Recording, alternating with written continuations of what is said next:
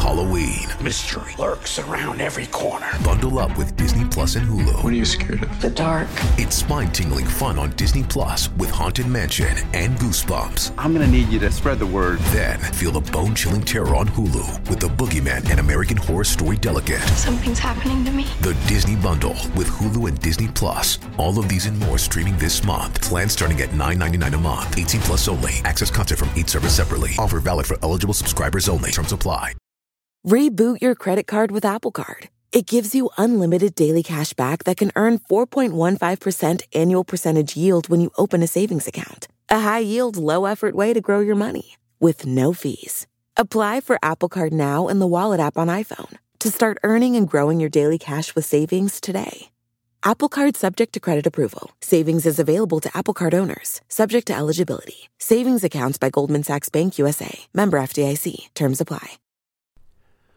Welcome to the Shark City Podcast. I am Aaron James. Evander Kane is no longer San Jose Shark as he was released due to a breach of contract by the San Jose Sharks. If you tuned into the last episode, we had the breaking news, and if you didn't, we're just going to review it one more time to catch you up, bring you up to speed here. Evander Kane was informed by the San Jose Sharks that he was going to be placed on waivers. This happened Saturday morning for the purpose of a contract termination.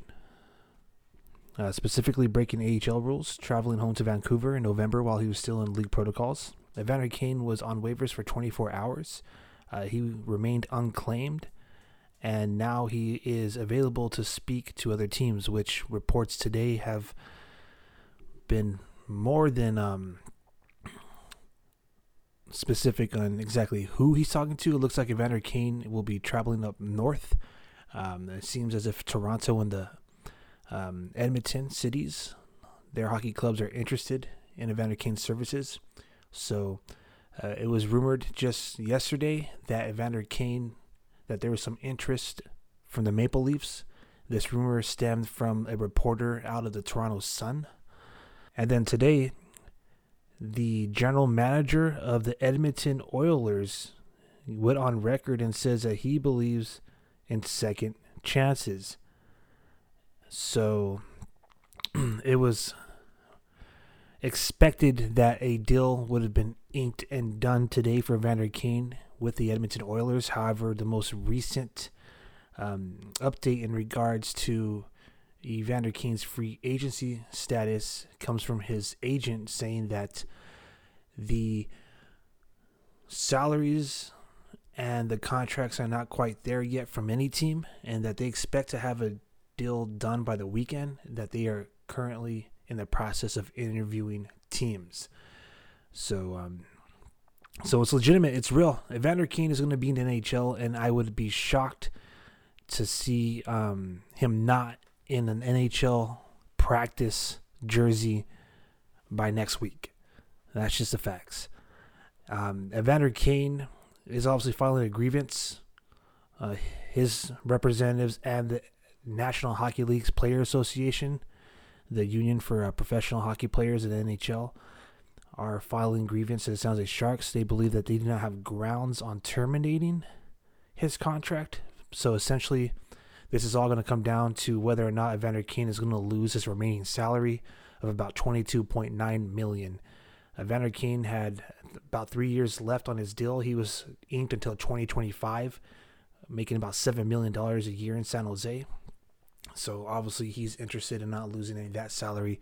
As for the San Jose Sharks, their organization, of course, during a time where they're rebuilding and they are evaluating almost every contract. We'll get into that later on in the show. But essentially, not to say, this is foul play, like we're going to take advantage of some loophole or whatever, or what I'm saying, or they're taking advantage of the fine print. All I'm just saying is this, that Evander Kane, his release from the Sharks is unlike Martin Jones, as I just mentioned. He has the opportunity of losing out the $22.9 million, whereas the Sharks are still paying Jones because they bought him out. This placement on unconditional waivers was for the contract termination, meaning no cash. Like, we're going to pretty much say breach of contract, so we don't owe you a dime. So that's going to be very interesting to see, because essentially the San Jose Sharks are going to either have about $24 million of free cap space, or they're going to have $24 million or whatever the settlement may be during the arbitration process of dead salary cap space to stack up there with Martin Jones. So we'll see where this all goes down. So yeah, it's going to be very interesting to see if Evander Kane does sign with potentially a team that the Sharks could potentially face in the playoffs, assuming that they clinch a playoff berth.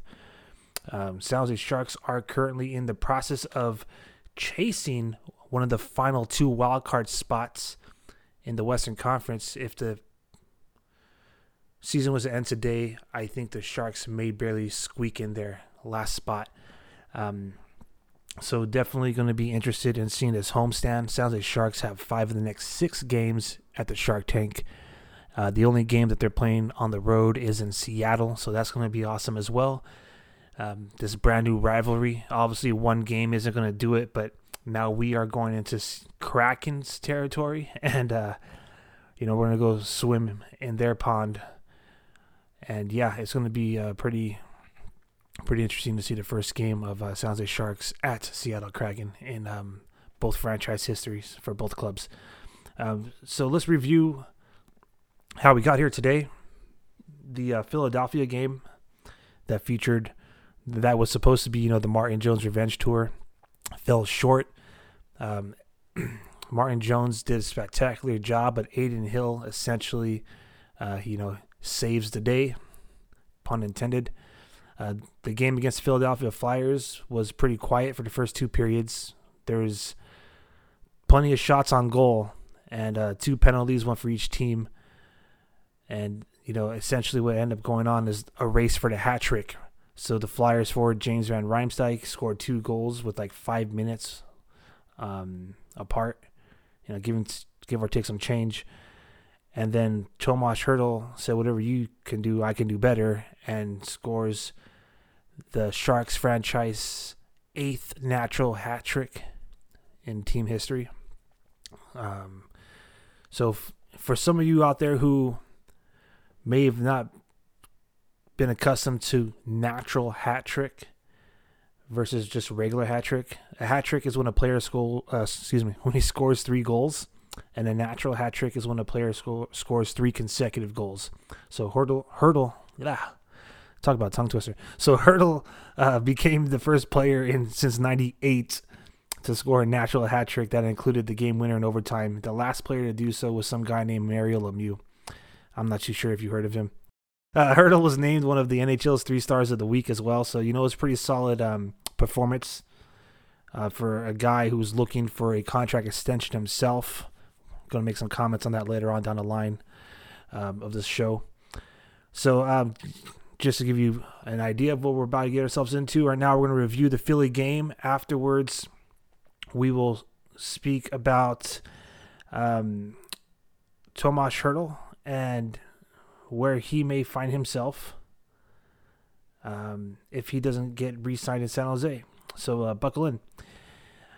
So Martin Jones kept the San Jose Sharks scoreless for about 48 minutes. Almost appeared as if the Sharks are about to be shut out. And then Hertl, saves the day with that hat trick, the natural hat trick of his. We'll start with the 3rd period. So James Van Riemsdyk scored 2 consecutive goals to begin the 3rd. And the first one came via poke check. Not once, but twice. He got past the Sharks and Adin Hill's glove. So for those of you who were not too sure, or who didn't get to actually see the highlights, if you're not too sure how that went down, essentially the Sharks were attacking in the Philly zone, and then Van Riemsdyk started his rush by getting the puck past Weatherby and his own teammate at the blue line. This is Philly's blue line. And then Vlasic, he got through Vlasic by the bench, by the Sharks bench via poke check. And it was kind of like a self-inflicted wound because Vlasic tried to take a sweep at the puck, ultimately missing as Van Riemsdyk beat him with the poke check. And, he just left Adin Hill to dry with Matt Nieto trying to play defense, rushing, trying to get there, but it was too late. Van Riemsdyk had a clean 101 shot, took it into slot, and it was 1-0 Philly. So I just want to comment on Vlasic on that one particular play because up until that point, Aiden Hill was actually pretty solid. Okay. So there's another performance I want to get into a little bit later, but when you are when you are already starting to skate backward from the opponent's blue line to your own blue line, and then you decide to stop at center ice to play the puck, you better be sure that you, if you're not going to play the puck, make sure you're in a position to play the body. I mean, obviously he went for the puck, but he missed, and he did it by just trying to swing his stick. If you just look at the replays or the highlights, you can see that the effectiveness of that play was statistically low. It just didn't look like. I mean, you're literally putting the whole defense on, whether or not you get your tape on that puck, the tip of your stick on that puck, and I think those chances are pretty slim. Again, I'm not a professional NHL defender, but yeah, I think Vlasic should have perhaps just continued to skating backwards and at least try to shut down the entry into zone rather than, rather than get beat, and not just bite, but bite on a low efficiency play.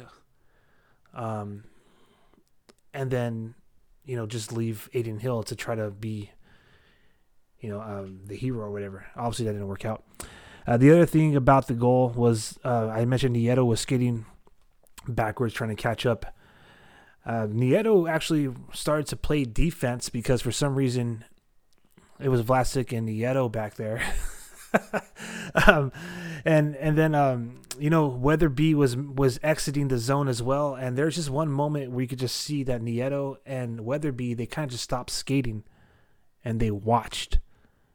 And it was at the moment when Vlasic decided to bite and tried to play the puck and was beat. So, you have three players there, three bad calls, series of decisions that ultimately led to the first goal. So not really on Aiden Hill. He was left, again, he was just left there to dry. But yeah, I guess what I'd like to say is on that particular goal, it would have been nice to see the team exercise some defensive awareness. If the defender is going to bite on the puck rather than stop skating and watch, maybe continue to make your way toward the defensive zone, your own zone. Keep going to the blue line.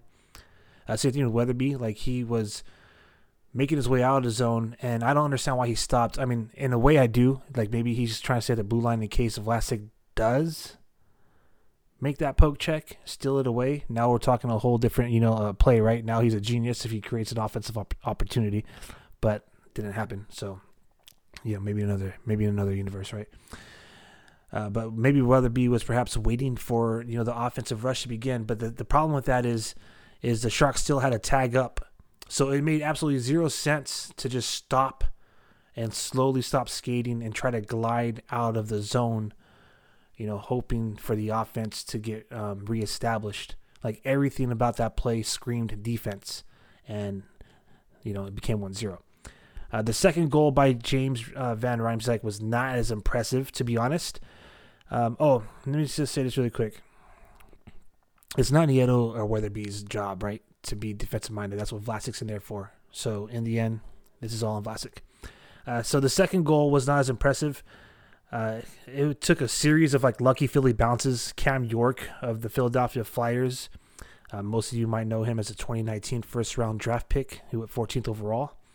He shot the puck at the point, only to change directions a couple of times. It was practically blocked by Van Riemsdyk, but somehow the puck found its way to roll up off his stick onto the shoulder of Mario Ferraro, and then it finds its way in the back of the net. So, 2 goals, not so much you could throw on Hill, even though,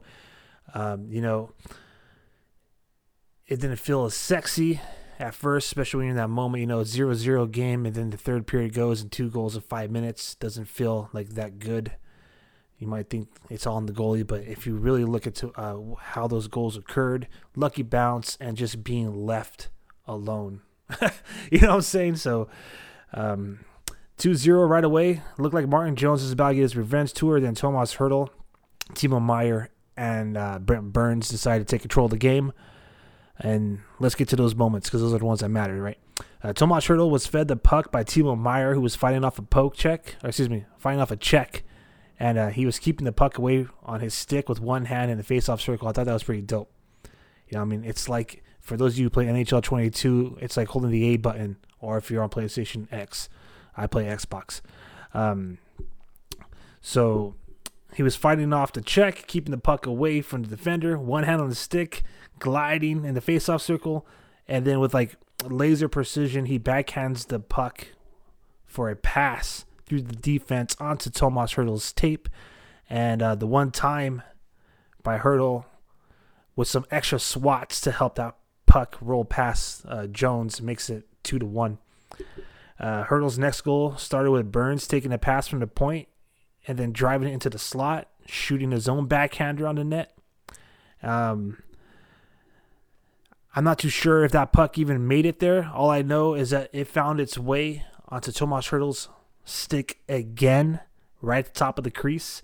And, Thomas Hertl with authority gave that puck a backhand and tied the game.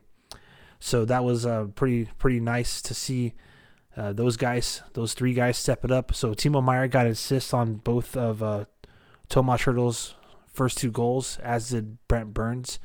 Brent Burns got an assist on all three goals, which was the overtime winner, which didn't even take 30 seconds for the Sharks to win in overtime. They found themselves on a 2-on-1. Again, Hertl and Meier splitting the solo defender for a practical walk-in by both of the Sharks. It was very very unfortunate situation for the defender to be in, but even more so is Hertl snaps the shot and a slight tap off of Cam York's stick redirects Hertl's initial shot, I believe 5-hole on Martin Jones, and that became the game-winning goal against the Philadelphia Flyers. The Sharks had 47 shots on goal, so ironically, San Jose made Martin Jones endure another 40-plus save night. And, kudos to Martin Jones, right? The guy faced 47 shots. And, two of them he was beat on cleanly. One of them, the game-winning, the deciding one, just San Jose got their own lucky bounce, I guess. So anyways, pretty sure this feels good for Adin Hill. Adin Hill is obviously supposed to be the guy who was going to initially replace Jones. For some of you who don't remember, we acquired Adin Hill during the time when Martin Jones was still a part of the franchise. We sent over a second-round pick in exchange for Adin Hill with Yosef Kochanov, and we acquired Hill with a 7th rounder from Arizona. So obviously Martin Jones was on the San Jose club before being released or being bought out when he was placed on waivers. So he already knew, which it didn't take any fortune telling or any grand insight to really see that this was what was going to happen. But Jones knew that his tenure at San Jose was over prior to being released when Adin Hill was acquired. Adin Hill looked really good early on in the game. He made quality kick saves, including one at a point-blank shot in the slot by James Van Riemsdyk. That wasn't one of the goals, obviously. That happened in the first. And then another by Joel Farabee, which Hill slid his leg across the crease to the goalpost to shut down the Farabee opportunity. That happened pretty much because a shot went off the backboards and it bounced towards the net. Farabee was right there in the corner, almost like a wraparound attempt. And, Hill fought that off, shut the door. So that was really good. One of the things I do notice, if I had to critique anything, is that Hill definitely needs to improve his rebound control. He had to make a lot of saves, a lot of bigger saves in the initial one, because he was just essentially allowing these rebounds to find their way straight to the opponent's stick. So that's definitely one thing we got to watch out for Adin Hill. The Sharks' power play continued to struggle. That's probably the only thing that was really a downer in this game outside of the fact that it took so long to score. And again, we had to come back from behind. But 0-2 in Philly. And we actually surrendered a shorthanded goal. Excuse me, not goal, a shorthanded opportunity. Burns was swinging his stick around, trying to poke check, kind of like how someone does when they're in one's eliminator tournament in NHL 22. I'm going to have a lot of video game references, okay? I'm a gamer. I think I said it in the last podcast. And he left Adin Hill like literally on his back, literally just barely stopping the shorthanded breakaway chance. Farabee put on some nifty moves and nearly undresses Hill. And he was somehow able to get his toe on the puck as he fell on his behind. So imagine if that shorthanded opportunity was to result in a goal. It would be a whole different story, whole different feel. Burns, however, more than made up for it by having 3 assists on all of Hertl's goals. Now with 19 assists on the year. Timo Meier, as I mentioned earlier, had his 2 assists, bringing his Apple count to 24 on the season. And Hertl scored his 18th, 19th, and 20th goals of the season all in a day. The 3 of them took control of the game and led the team to victory. And Coach Bob Booner has some praise, saying it's nice to have, your best guys essentially be the ones to, decide the game and, to step it up. It must be nice to be a coach to have those guys on your team to do that. I'm just saying. In the last podcast, we were talking about if he was on a hot seat. I still think he is. Well, technically, I don't really think he is. I think he's doing exactly what's expected of him. But it's funny how when it's a loss, it's pretty much like these guys got this, these guys got that. And when it's a win, it's like, yeah, these guys. I don't know. I just don't know. I'm going to keep my 2 cents because we're winning. We're in a 2-game winning streak. Hopefully, we extend it to 3 games and more. But honestly, if I was Bob Booner, I'd be happy. Like thank goodness, thank God for Tomas Hertl, right? Thank goodness for Tomas Hertl. Because, I don't mean to discredit Burns and Meier and their efforts. But essentially, Hertl is the guy that carried that game. He put the Sharks on their back by getting the puck into the back of the net.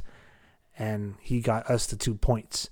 So, now I think that would be a good transition before we actually do transition to Tomas Hertl. I have some stuff I would like to say about him and his contracts. I want to take a look back really quick to the Sharks power play because I know that's like a big point. As we mentioned, the Sharks with 0-2, the power play continues to struggle. I took a look at the Sharks power play from last season, and they totaled 22 power play goals on 156 chances, only taking advantage of 14% of the opportunities presented to them last season. All right. Last season, that's 22 power play goals for the entire 56-game season. In 2022, after 36 games, the Sharks are 16.8% with 89 power play opportunities and 15 power play goals. It's a slight margin of improvement. So you could technically say the Sharks power play is improving. But it's not much for those who are still weighing in on whether or not Rocky Thompson or John Madden's system is, producing better results on the power play. Okay. One also honorable mention for the Barracuda. 2 things. Roy Sommer reaches his 800th career win as an AHL coach. Roy Sommer got his 800th career win in the American Hockey League as a head coach of the San Jose Barracuda. And Sasha Chmelevski scores a hat trick with the Barracuda, which then made it the first time in San Jose franchise history, that both the Sharks and San Jose Barracuda record a hat trick on the same day. All right, there's a little unique fact for hockey fans in Shark City. Okay, Tomas Hertl. The guy scores a hat trick. He doesn't have a contract. It's becoming painfully obvious that the Sharks are definitely interested in at least hearing or seeing any potential deals that may be thrown their way come the trade deadline. If you do not believe that the Sharks are going to part ways with Hertl, it's okay. 77% of the Sharks fans out there that we surveyed on Instagram also feel that the San Jose Sharks are going to extend Tomas Hertl's contract. I would love nothing more than to see Tomas Hertl remain a San Jose Shark for his entire career, or at least for a majority of it. But here is the reality of the situation. The San Jose Sharks are in a rebuild mode. They are entering a rebuild phase. They've been in a rebuild phase, I might say. Okay? Tomas Hertl has went on record in the offseason prior to this 2021-2022 campaign, stating that he wants to be in a position to win the Stanley Cup. He wants to win, okay? Who doesn't? He also has stated that he is aware of how hard it is because he looks at the likes of like Joe Thornton, Patrick Marleau. We could even say Pavelski, who's had one more opportunity than the Sharks have at hoisting the Stanley Cup. He got into the finals with the Dallas Stars during bubble hockey. Anyways, so Tomas Hertl, and I don't mean this in any way because those are three legendary Hall of Fame hockey players. But Hertl doesn't want to be like them. Hertl doesn't want to be like these guys. I believe Pavelski's at 36, maybe 37 at this point. And, you know, you have 41-year-old or 42-year-old Thornton and Marleau. Okay? He doesn't want to be at that stage in his career without having his name etched on the cup. He wants to be in a position to win. He also feels so committed to wanting to be a champion that he also feels that in his desire to be a champion, that he can also do that by taking a pay cut. All right? Those 2 points are important here. So he, for the right team, he is willing to take a pay cut if they have a high chance of being a Stanley Cup contender. Okay? He also wants to be a place, obviously, that feels like they want him there. That news kind of came out. Doug Wilson, general manager of the Sharks, tried to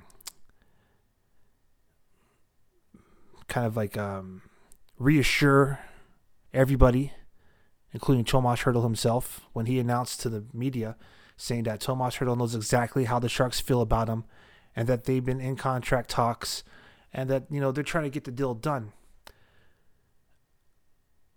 What can that all mean? It can mean, it can be a multitude of things. I'm not going to speculate the exact, dialogue that may have occurred in those conversations because I don't even know where to begin. But I do know, as far as like the things that are going on in the franchise versus the things that Tomas Hertl wants, they're not compatible. They're exact opposites. And yeah, opposites do attract, but not in this situation. Okay. Tomas Hertl is due for about $8 million a year in a contract extension. All right. He wants to win a cup. The Sharks aren't doing so. He's willing to take a pay cut for the right team. He's not going to do it for the Sharks if we're not in a position to win the Stanley Cup. Obviously, he's said on record that he loves San Jose. This is his home. This is where he wants to get it done. I believe the guy. But I think the Sharks have to show him that they actually want to make a push for the cup and they don't want to rebuild. That kind of echoes what Erik Karlsson has said last offseason when he was speaking about we got to find a way to get it done with the guys we have now.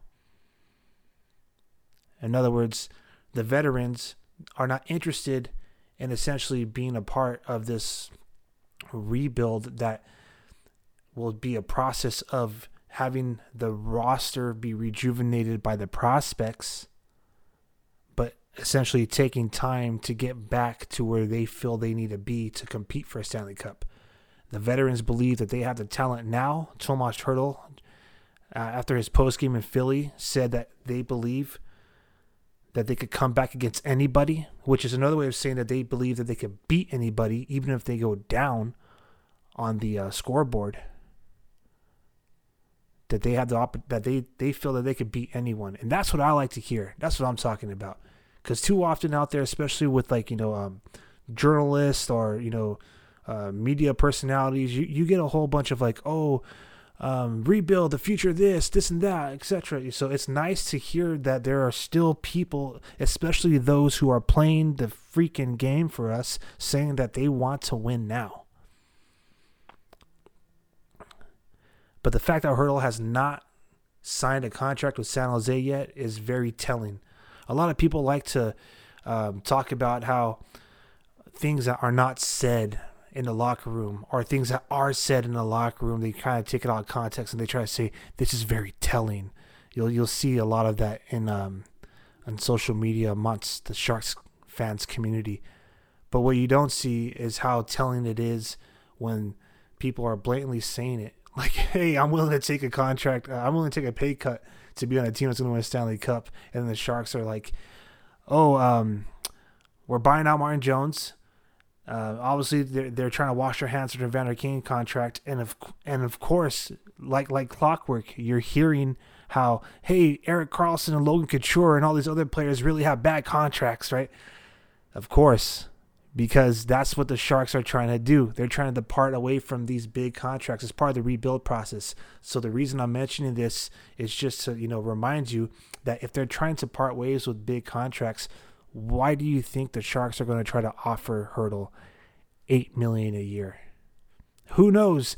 Maybe if the Sharks win in their arbitration process, and they don't pay out or cash out Evander Kane, I personally think that Evander Kane is going to settle. I think the Sharks and Evander Kane are going to settle. I don't think he's going to get the full $24 million, but I'm pretty sure he's going to get some of his salary. That's just my opinion. And then, but we'll just for pure, hypothetical discussion here, if the Sharks do find a way to wash their hands of the $22.9 million, then maybe they can offer that to Hertl. Maybe. I don't think so, personally. I think they're trying to, unless they're willing to commit to Hertl and say, listen, you are our franchise guy, you're the next in line to be captain, etc., then I think that he is on the block with the likes of Karlsson and Couture. And if you don't think that they're going, you've been hearing the fan base talking about Karlsson for the longest time. You've been hearing a lot of fan base talk about how this is being thrown on Couture, how he's not really a locker room presence. Some people even want to scrutinize him for maybe some of his actions that occurred in the public that are related to some of his political ideology, which I'm never going to come down on. To each their own. I'm not here to discriminate against opposing point of views or whatever. But I'm just simply trying to say is, you see these guys with these big contracts and the storylines that are being, pumped into the fan base. You know what's coming. They're getting us, ready to, like I mentioned in past podcasts, they're getting us prepared and ready for that time when the Sharks are deciding, you know what, that's it. The best way to start over is to eliminate all these quote-unquote bad contracts for star players, okay? I don't think, see that's what kind of blows my mind too. Maybe with Evander Kane, he might get signed at a discount price considering that I think he's looking for a 1-year deal. But if you take Hertl, Couture, Karlsson, or any of these other players that they call bad contracts on the Sharks, and if you put them in the negotiation talks with other teams, they're going to be getting cashed out just about the same or within that ballpark with any other club because of their talent. So how are these bad contracts for the Sharks? I don't know. But the way I see it is if you want to keep premier hockey players on your club, they come with a price tag. Okay, so for some of you out there, you're like, well, the reason why we're doing this is because they're not producing. Okay, fair argument. And then that's where I go and I point back to who's the bench boss, what's the game plan, What's the strategy? Do we have anyone that is putting our guys in the best position to win these games, or implementing a culture or a system to get these guys motivated to do such? Let's talk about the culture in San Jose. They were talking about Evander Kane being discussed amongst individuals in the locker room, but this is from Bob Bugner. But he did not, nor did anyone else in management specifically address what had happened with Evander Kane as a whole, as a team. Some people could read into that as saying they didn't care, or maybe the locker room reports are true, whatever, because some players don't want to make comment on it, etc., etc. The way I see it is two things. Number one, they're trying to just, as Logan Couture mentioned in the past, when it comes to the media in the locker room, he believes that the stuff that happens in the locker room belong and stay in the locker room, is none of the media's business. And as far as Bob Bugner with his comments on Evander Kane, which he has been the exact opposite. He had no problem commenting about Kane throughout the whole season. I don't know where he's at. I don't know what he's doing. I don't know these things. That's kind of not what you want to hear from the guy who's supposed to be leading your club, right? You want to have a handle on everything, right? That's just my opinion. Anyways, so he's saying essentially that they didn't even address this guy being released. He's just kind of letting other players in the club. Now, you could say, well, that's what people should do. You should let the players talk about it amongst themselves. But to me, that's a big, significant indication of how there's a lack of culture. You know what I'm saying? We're going to let the players take the lead on these things, which is cool. But I mean, I don't know. If you understand what I'm trying to say, cool. If you completely disagree, even better. Makes for good talk. And with that being said, at any time you would like to share your opinions or even join live in the conversation, visit our SpeakPipe. That's our podcast messaging service. And you could leave up to a 5-minute message sharing your takes on San Jose Sharks hockey, whether it's related to a game and the results, or some of the latest news in Sharks territory, such as what we're discussing now. Speakpipe.com/Shark City Hockey. You can find a link in our social media bios at Shark City Hockey on Twitter, Instagram. Hit the link tree in the bio. Scroll down to the podcast messages tab. Leave us a message and join the conversation. So Tomas Hertl, okay, the guy wants to win the cup. The guy wants to feel like he is wanted by the club. Why would he not feel wanted by San Jose? Because he's pretty much saying, I want to win and I want to get paid what I deserve. I'm willing to take a pay cut if the team is going to be a Stanley Cup contender. But if he's going to stay in San Jose, I'm pretty sure he wants what he deserves. And the Sharks are pretty much saying, like, we're cutting deals with all of our we're cutting off all of our big contracts. We're reevaluating all these bad contracts that we have. And we are rebuilding. There's never like the sentence, and if it does happen this year, awesome. But you rarely ever hear a sentence being spoke that a rebuilding club wins the Stanley Cup. You know what I'm saying? Anyways, so that leads us to speculate where would be the best landing spots for Tomas Hertl. Bleacher Report came out with the article at the beginning of the season talking about 4 potential landing spots for Tomas Hertl. And if you look at where they are in the standings today, it's obvious to make that, you can make that statement at the beginning of the season, but if you want him, if you're going to follow what he's saying, about what kind of club he wants to be on, a Stanley Cup contender, then you have to kind of be where you're at now. Trade deadline on the horizon, and you have the chance to, you want to be on a chance to win the cup. So which team can you go to? Coincidentally, the 4 top landing spots that were in that article are all ranked 4 or higher.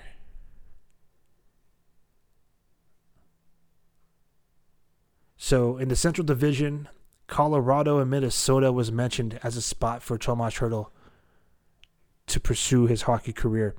The Colorado Avalanche are currently ranked number 3 in the Central Division, and the Minnesota Wild are right behind them at number 4. The New York Rangers was another club speculated to be a landing spot.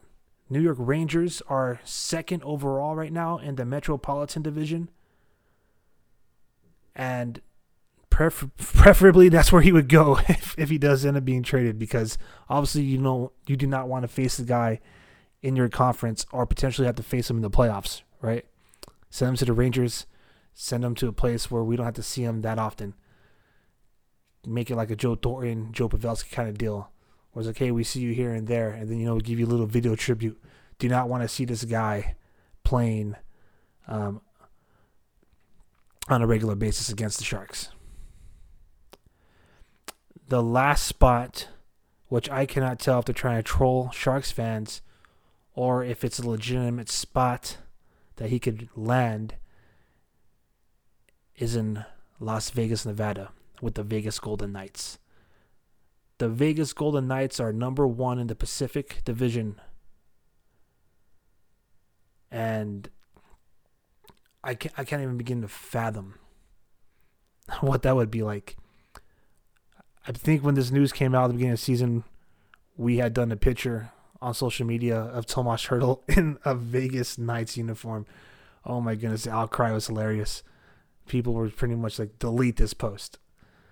But we posted it to give you a legitimate look at what could be the future for one of our beloved hockey players. Obviously, Sharks fans, if they had a say in the matter, the preference would be the Rangers. Different conference, don't have to worry about facing them in postseason, as I mentioned. That's if the Sharks even play in the playoffs, if they even could clinch a playoff berth. Worst case scenario would be with Vegas. Worst case scenario is Ninja Hertl becoming a Golden Knight. If he becomes a Golden Knight, we riot. So yeah, as I mentioned earlier, 77% of you think that we will re-sign Tomas Hertl, and I am right there with you. I hope we do so as well. I'm telling you, his stock is only rising. His trade value is going up. Okay. Also, for those of you out there who said the reason why, some of you were out there trying to say that the beef out there, and this is not your fault. You were led to believe this, right? By all these leaks and by all these sources. But some of you out there believe that Hertl and Kane are kind of at odds with each other. They have beef, as they would say, right? That the whole locker room dysfunction or the whole, problem that's in the locker room may potentially be between Hertl and Kane, right? Well, Kane is gone. So if the Sharks don't keep Tomas Hertl now, there you go in terms of that story. So we'll see what happens. Honestly, I think that the Sharks want to keep Tomas Hertl. Whether or not they're willing to pay him a contract that he's willing to accept is another story. And honestly, I think Hertl wants to be in San Jose, but I honestly think Hertl wants to be in San Jose, but he wants to be sure that he's going to be signed up with a club that has the desire to win now. So if you listen to our past podcast, we broke down the rebuild phase. Sharks may not be able to start getting to that promised land unless they find themselves a coach that could do so, get them there. I still believe, no matter what, no matter how I feel, no matter, how painstakingly obvious some of the situations in San Jose may be, I'm still a firm believer. It ain't over till it's over, just like that hockey game in Philly. And I really hope that the San Jose Sharks could make the playoffs, because if they do not make the playoffs, this will be 3 consecutive seasons. And nobody wants to see that. Anyways. All right, I'm about to wrap this up. Sharks are going to face off against Detroit Red Wings, and we'll be recapping that game on our next podcast. So until next time, stay up Sharks territory. Thank you for lending me your time. Be sure to check out the fan site at sharkcityhockey.com. You could find this podcast available on your favorite podcast platform and always at sharkcityhockey.com/podcast. Follow us on social media and follow us on Twitch and YouTube as well. You all have a great rest of your time, and go Sharks.